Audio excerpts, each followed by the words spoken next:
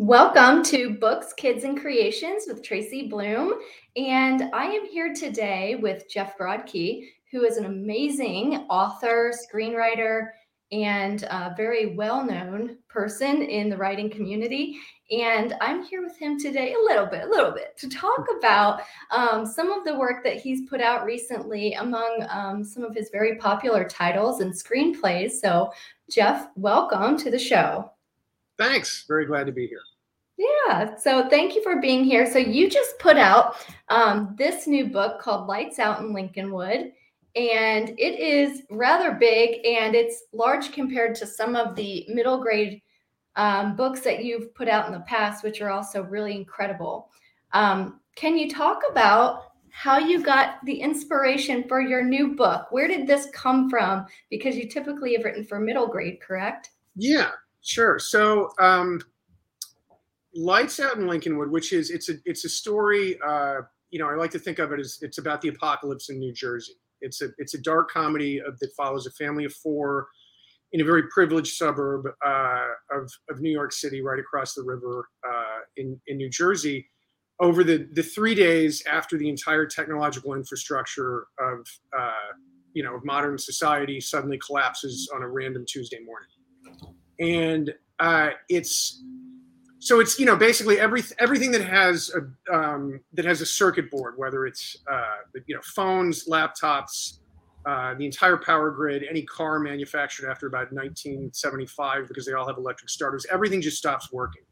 And in the context of the story, the family can't figure out if this is temporary, in which case it's just a really annoying disruption, or permanent, in which case it may be the end of civilization. So and where it really came from was I lived through Hurricane Sandy in 2012, and I have three sons, my wife and I. We live on a 10th story apartment in Lower Manhattan, and we lost power and water for about 5 days. And it was like we were very quickly reduced to almost like foraging for food. We would have to, we couldn't flush the toilets without water, so we would have to literally every morning we would go down 10 flights of stairs, and the superintendent in our building had busted open a fire hydrant and filled a giant trash barrel with water, and I would carry buckets of water up 10 flights of stairs to flush the toilets. And then once we'd done that, we would get the kids together and we would march them up about 30 blocks to Midtown where the power was still on, and feed them deli sandwiches, and then find friends whose places we could shower at. But then we would always have to charge our phones, but we'd have to get back downtown before sunset because there was literally no power in the street. So it was almost like Omega Man. It was just this kind of, by the time the sun went down, it was, you just really didn't want to be out. Not mostly because you just couldn't see anything. Anyway, so, and all of this, as it was going on, I felt totally useless because I just, I don't have, I consider myself very capable in a lot of areas, but providing food and water, if I can't buy it, is kind of challenging. And we never worried during Hurricane Sandy that this was going to be permanent, but but ever since then I've kind of been haunted by this idea of what would happen if the power outage was more widespread or it lasted longer. And so that was basically where the book came from, which is an extraordinarily long answer to a very short question. No, it's great though, because having lived in Florida for a few years, I was down there when Hurricane Irma came through, and it's terrifying. And it's interesting how situations that are so traumatizing for us can be the spark of something fantastic like this book you just put out. Well, thanks. Yeah, it was also, I felt like in the wake of it, I had two options for dealing with the associated fears that it had brought up, and one of them was to actually figure out how my family would survive in a situation like that, and which probably meant buying land somewhere upstate and digging a well and acquiring firearms. And then the other idea was just, well, why don't I just write a book about it and take all of this sort of fear and put it onto fictional characters.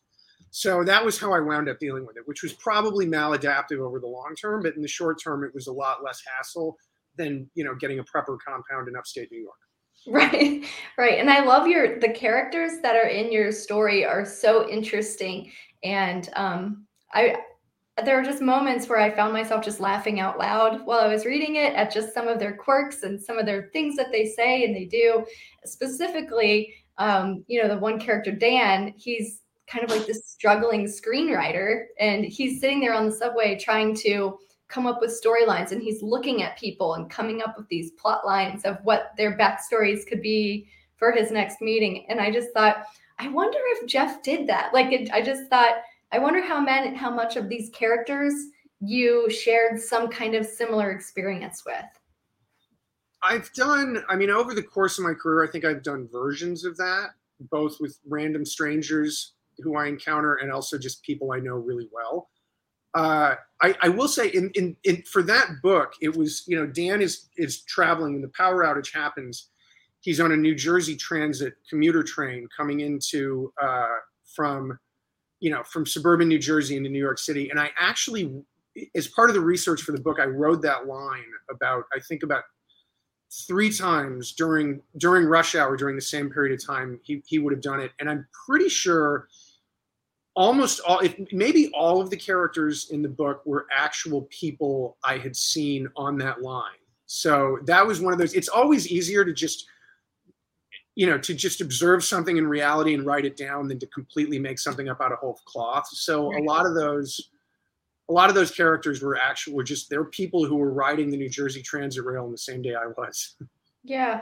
Huh, that's interesting. And I was going to ask about your inspiration too. Because as a writer, I'm sure you've been writing for a really long time. So when did you first start realizing your passion for writing, and how has that evolved into what it is now? It kind of started about sophomore year of high school, because I started writing for my high school newspaper. And at first I wrote the same articles everybody writes for their school paper, which is like articles about scholarships that are so boring that even the kid who won the scholarship doesn't want to read the article. But the thing about a high school newspaper is there's almost never enough news in your average high school to fill the paper. So there was, we were constantly having struggling just to fill the space. And one month, just to kind of fill up, empty space on the editorial page, I wrote this article, and the premise of it was basically do you ever watch Looney Tunes cartoons?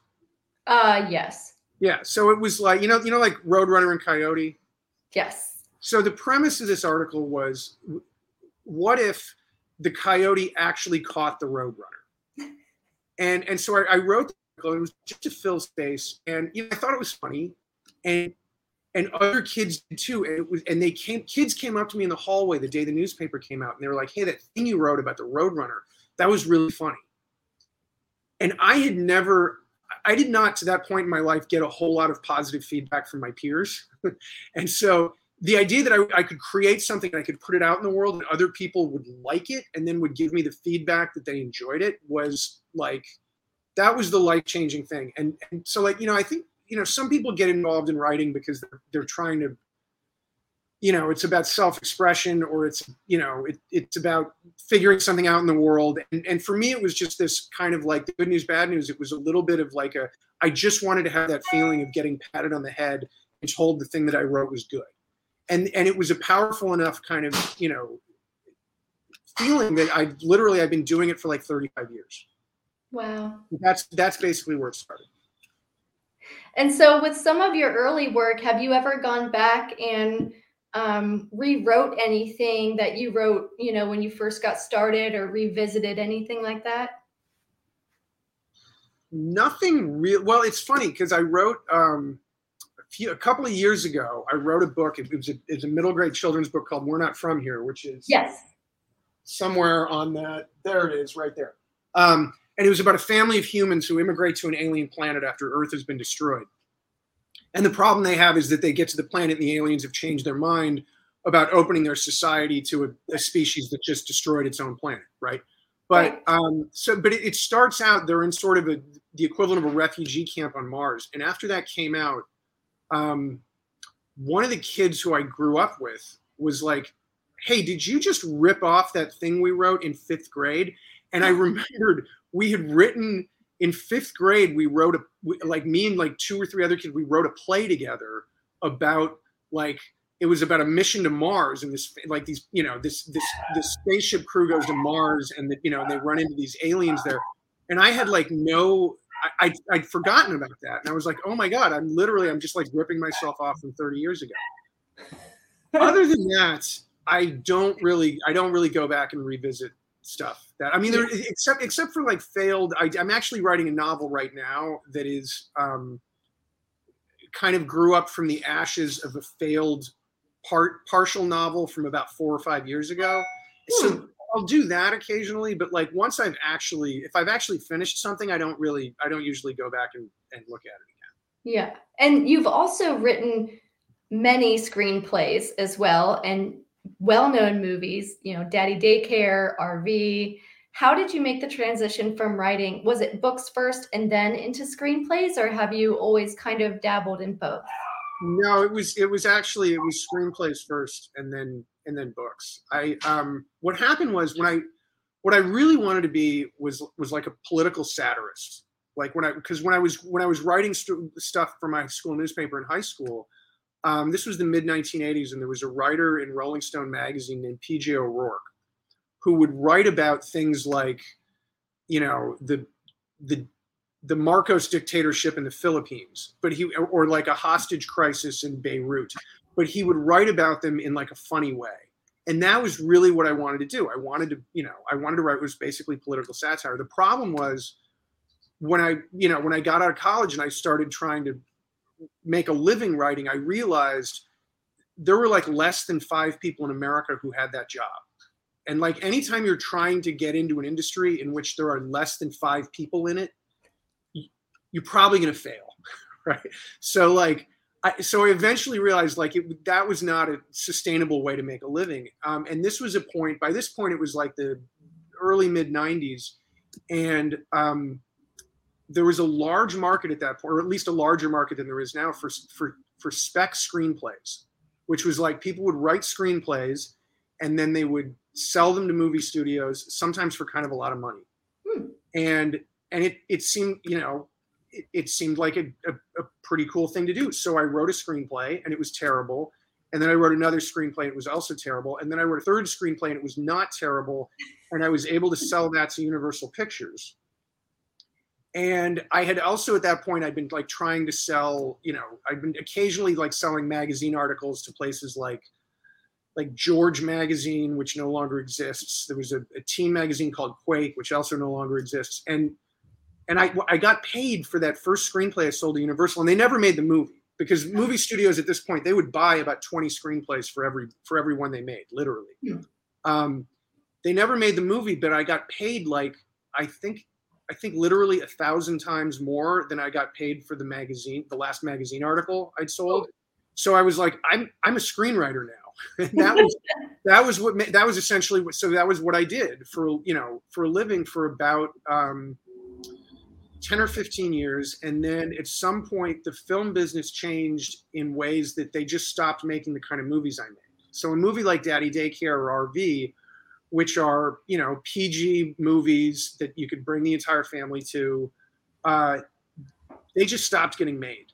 And they just stopped being a thing. And so I was like, I kind of still need to make a living. Like at this point, I had 3 kids, and they eat a lot, right? So it was just like I needed money for food, so I had to keep writing something. And writing screenplays seemed like it wasn't going to keep working out. So I was like, well, I'd love to write a book because I'd never written a book. But I'd always wanted to write a book, and I used to think of myself like when I was back when I started wanting to be a writer, I thought I would write books, and they would be for adults. And I never did it because I just sort of got sidetracked into other things.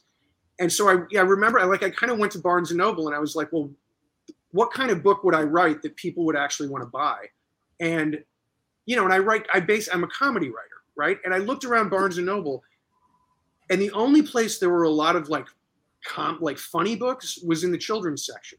It's actually really hard to get adults to read comedy.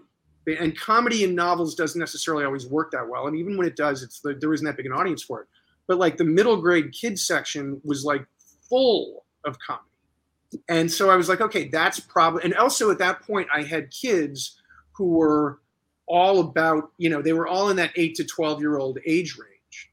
So I basically, I started writing kids books for 8 to 12-year-olds because I had 8 to 12-year-olds, and so I almost had like a focus group in my own house, and I also had plenty of raw material. And that was what I wound up doing for about 10 years until my kids got old enough that they're all sort of, the youngest one is 16. So they've kind of aged out of it completely. And I don't have any interaction with that age group, which is a big part of the reason I wound up writing Lights Out in Lincolnwood. Because, I mean, not only had I always wanted to write for adults and I'd never really done it, I also was kind of, creatively, I felt like I'd said everything I needed to say to the kind of middle grade audience, or almost everything. I'm writing one more middle grade kids book. And then there's one more sort of in the pipeline that's going to come out. But I think after that, I may mostly be done with that age group. Huh. Yeah. Well, I'm sure you feel like you have a little bit more freedom with writing for adults. I would think, as far as the vocabulary and things you're allowed to say and scenarios and violence and that type of thing. It's much easier in that respect. Like there's, writing, like I feel like I'm writing more in my natural voice when I'm writing for adults. Like when I'm writing a kid's book, I'm almost always, like, as I go along, and then sometimes I'll go through and just take an entire pass through a manuscript that's literally just this sort of sentence structure and vocabulary pass, where I will take like compound sentences with dependent clauses and I'll just make them simple sentences, or I'll take out, if it's a word that a lot of kids aren't going to know, I'll take that, I'll replace it with simpler words. And it's sort of, so it's always been kind of a little bit limiting in that respect. I will say though, otherwise, there are constraints for any category of writing, right. And particularly if you're trying to be thoughtful in terms of, I think there's always kind of I'm always looking for the point of overlap in the Venn diagram between what I really, really want to write and what I think people will want to read and or pay money for. And so there's always a little bit of like, if you're thinking about that, about your audience, which again, the whole reason I started this was because I wanted to have an audience. I wanted that feedback of the feeling of creating something and having other people enjoy it. And you're thinking about what they want. Like there's actually there are specific genres within adult publishing that in some ways can be as constricting as writing for middle grade kids. So you have complete freedom as a writer, but that doesn't necessarily mean what you write is necessarily going to get published. Right. Yeah. Well, so if you're trying to be mindful of that, there is a little bit, almost even writing for adults can be constricting. Right. Yeah. And do you foresee, or have you already written the screenplay for Lights Out in Lincolnwood? I haven't.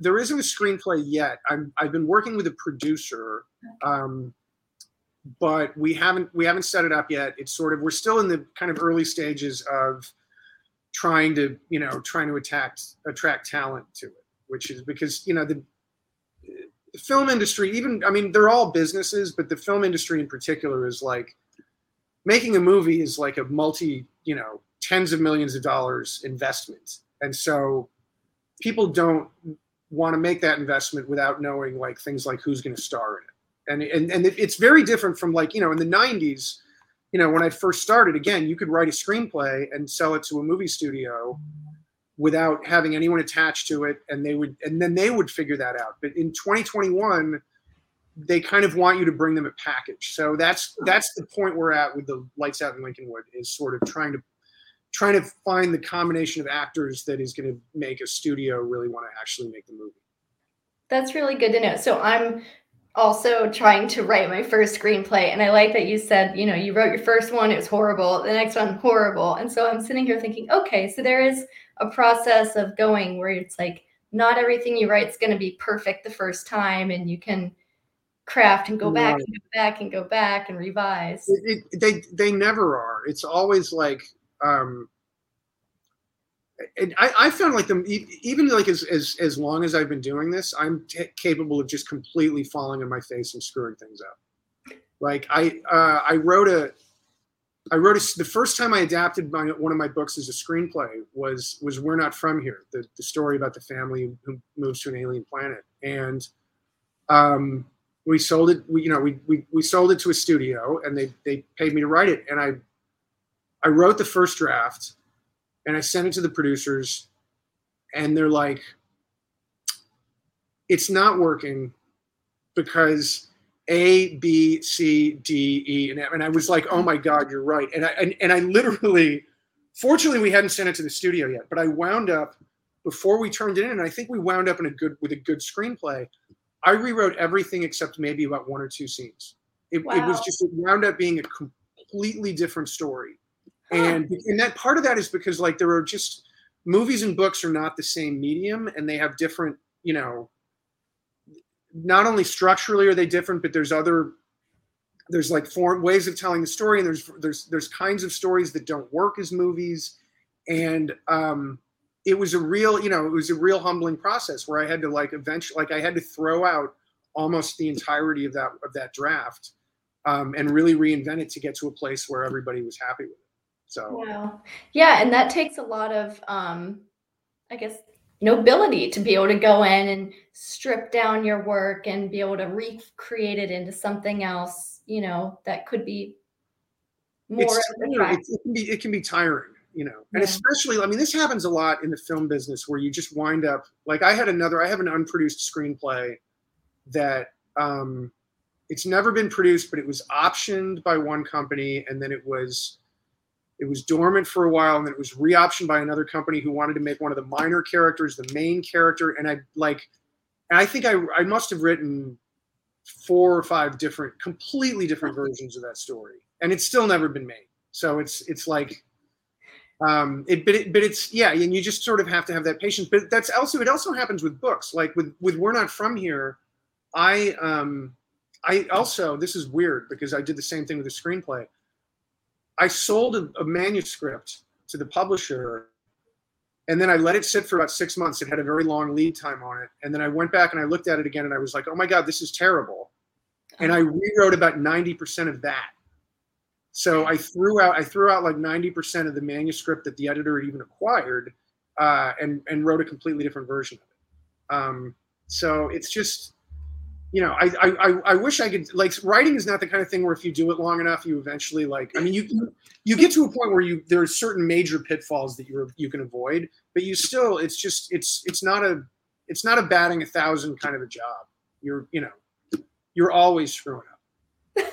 And the best you can hope for is that you're working with people, and that you have people in your life who can point out to you when something's screwed up. Right. Because I can usually, if somebody tells me what's wrong, and I sit and, like, usually my first reaction if somebody tells me something's wrong is to be like, "No, it's not."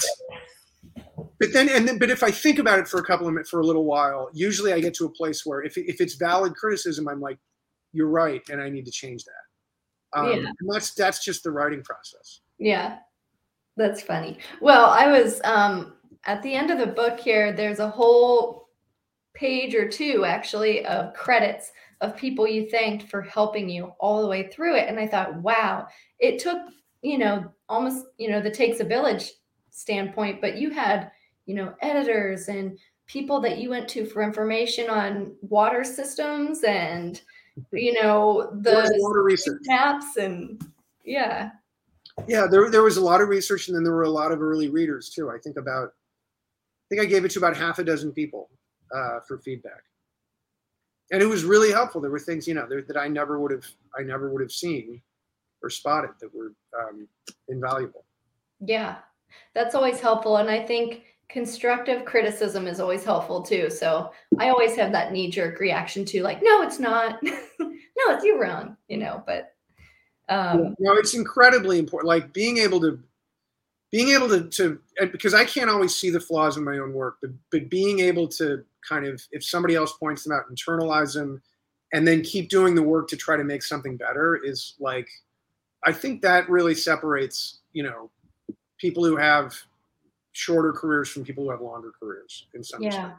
Yeah. So have you had a lot of feedback on the book so far? Because there's a lot of similarities between, last year with the pandemic and everything. But and you wrote this before the pandemic because you're inspired by your experience with Sandy. But have you had some feedback from people saying, "Whoa, this is very similar to what we experienced"? Or There've been people who found it like a little too real and needed to kind of stop reading. But it did get weird because I wrote it in 2019, and we sold it right at the beginning of the pandemic.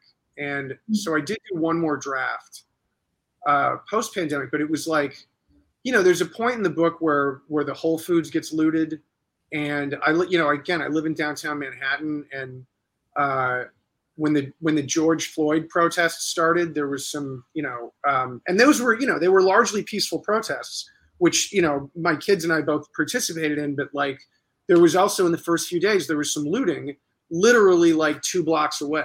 Like, where the first couple of nights, like there was one night we're watching CNN, and there was like a police car burning 2 blocks from us. And that was a little weird. But I was like, okay, so this is it's a little close to the book. It's not that close. And then like, I don't know if you remember, like in August, there was that thing in July or August, there's that thing in St. Louis where the couple was out in their lawn when he had an assault rifle. Yes.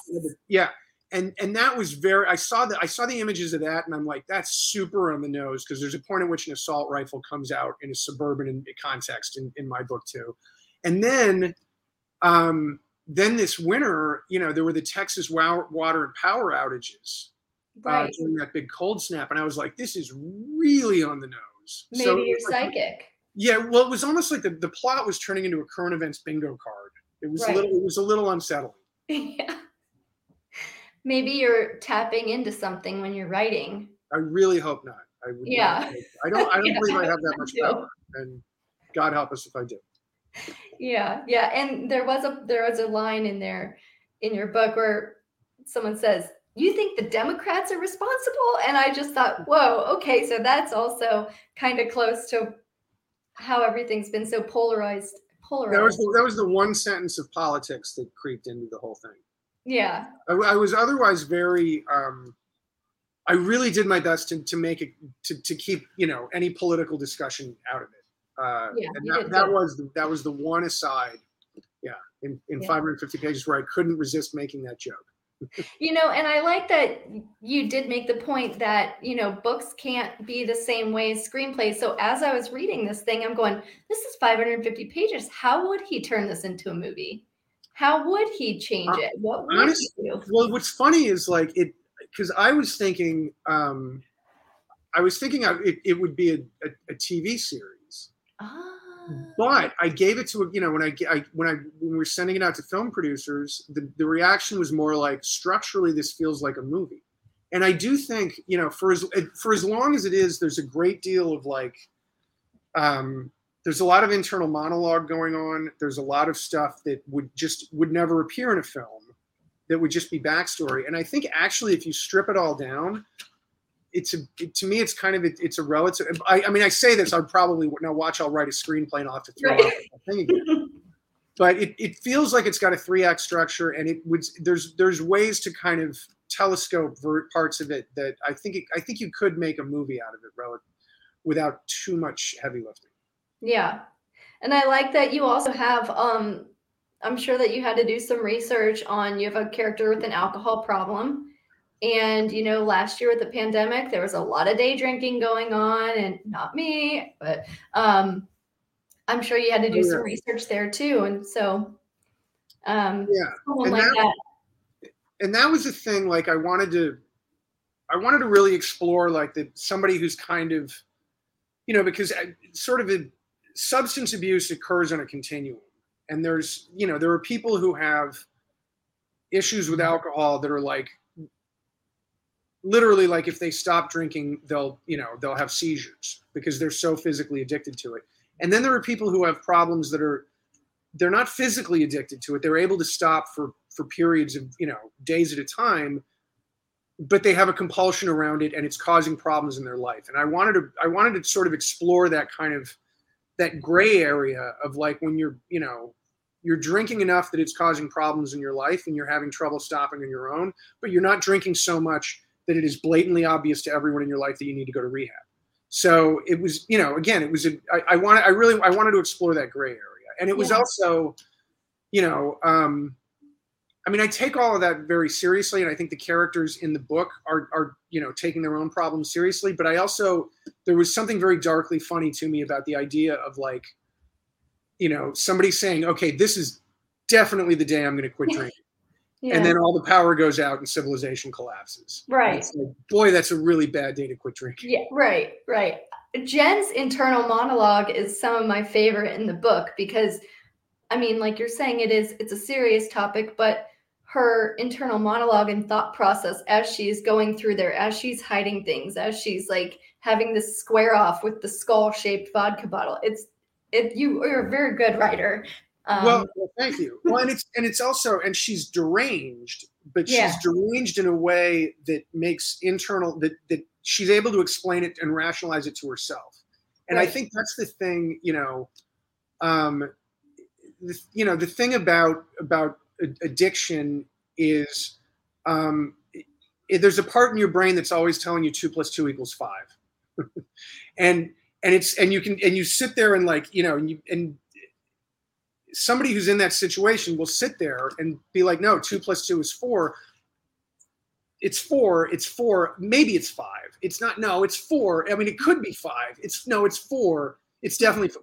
But what if it's 5? And then, 3 hours later, they're drunk again. So it was right. Like, that was a thing I really want. I wanted to put a character like that in the book because it was interesting to me. And yes, it was definitely something I couldn't put into a book for 8 to 12-year-olds. Right. Because they might be like that with video games, but they're not like that with a lot of other things yet. Yeah. So other than this amazing book that you just put out, what all do you have on the horizon for yourself for the next year? Are you doing virtual author visits or book events? I don't have anything. The only thing I have on the calendar, I think, is the Morristown, New Jersey Book Festival in October. Yay. Which is in person.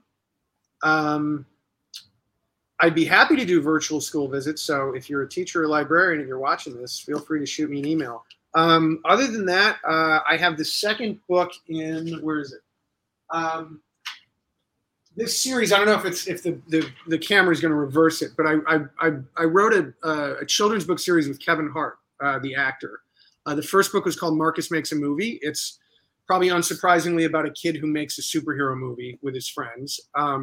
They have no budget and they have no idea what they're doing, but they get it done. And then, not to spoil the ending, but in the last page of that book, the superhero movie they've made goes viral. And so book 2 is called Marcus Makes It Big. It's about everything that happens with Marcus and his friends after their superhero movie, gets viewed by like millions of people in the space of a couple of days. And so that comes out at some point next year. And then there may be more books in that series. And there may be other kind of things associated with it, although I'm not really sure yet. It's still under negotiation. And then I'm writing another middle grade kids book, which might be my last one in that space. I had like one, I felt like I had like what I felt was like one more really good idea for a middle grade kids book. And I'm writing that. And then when I finish that, I think I'm going to write another novel for adults next. Cool. So. And I bet that it's really fun co-creating something with Kevin Hart. He's fantastic. He's great. He's like really like he's always really positive. He's got great energy. He's the hardest working person I know. Like it's kind of ridiculous. Like I follow him on Instagram, and every 3 weeks he's announcing another project. I'm like, I literally have no idea how he sleeps. And he's also like, and the guy's also like working out like a couple hours a day. Like it's really, and he spends a lot of time with his kids. Like he spends enough time with his kids that like during the periods when we were working together, the most consistent interruptions were like his kids needed something. And he was constantly like getting on the phone and FaceTiming with them. And so he's like, I literally like, I have no idea how he manages all of it. Yeah. But he's been fantastic. It's been a really fun process working with him. Yeah, I bet he's high energy and full of ideas. And You guys probably have a great time bouncing things off of each other, and Yes, what a cool great. pairing. Well, that's awesome. Well, I thank you very much for being here today, and I hope that our listeners enjoyed our chat. And for those of you interested in picking up this book, they can get it on, well, basically just about anywhere where you can buy a book. Amazon, Barnes & Noble. Ooh, look at us. Woo! Yeah, buy this book. Lights Out in Ravenwood. Hmm? It's a lot of fun. It is a lot of fun. It's a great book. It's a fun read, and I highly recommend it. And thank you, Geoff, for being here today. And I'm looking forward to seeing everything that you put out in the coming years. So Awesome. Thanks a lot, Tracy. It was really fun to be here. thank you. Bye.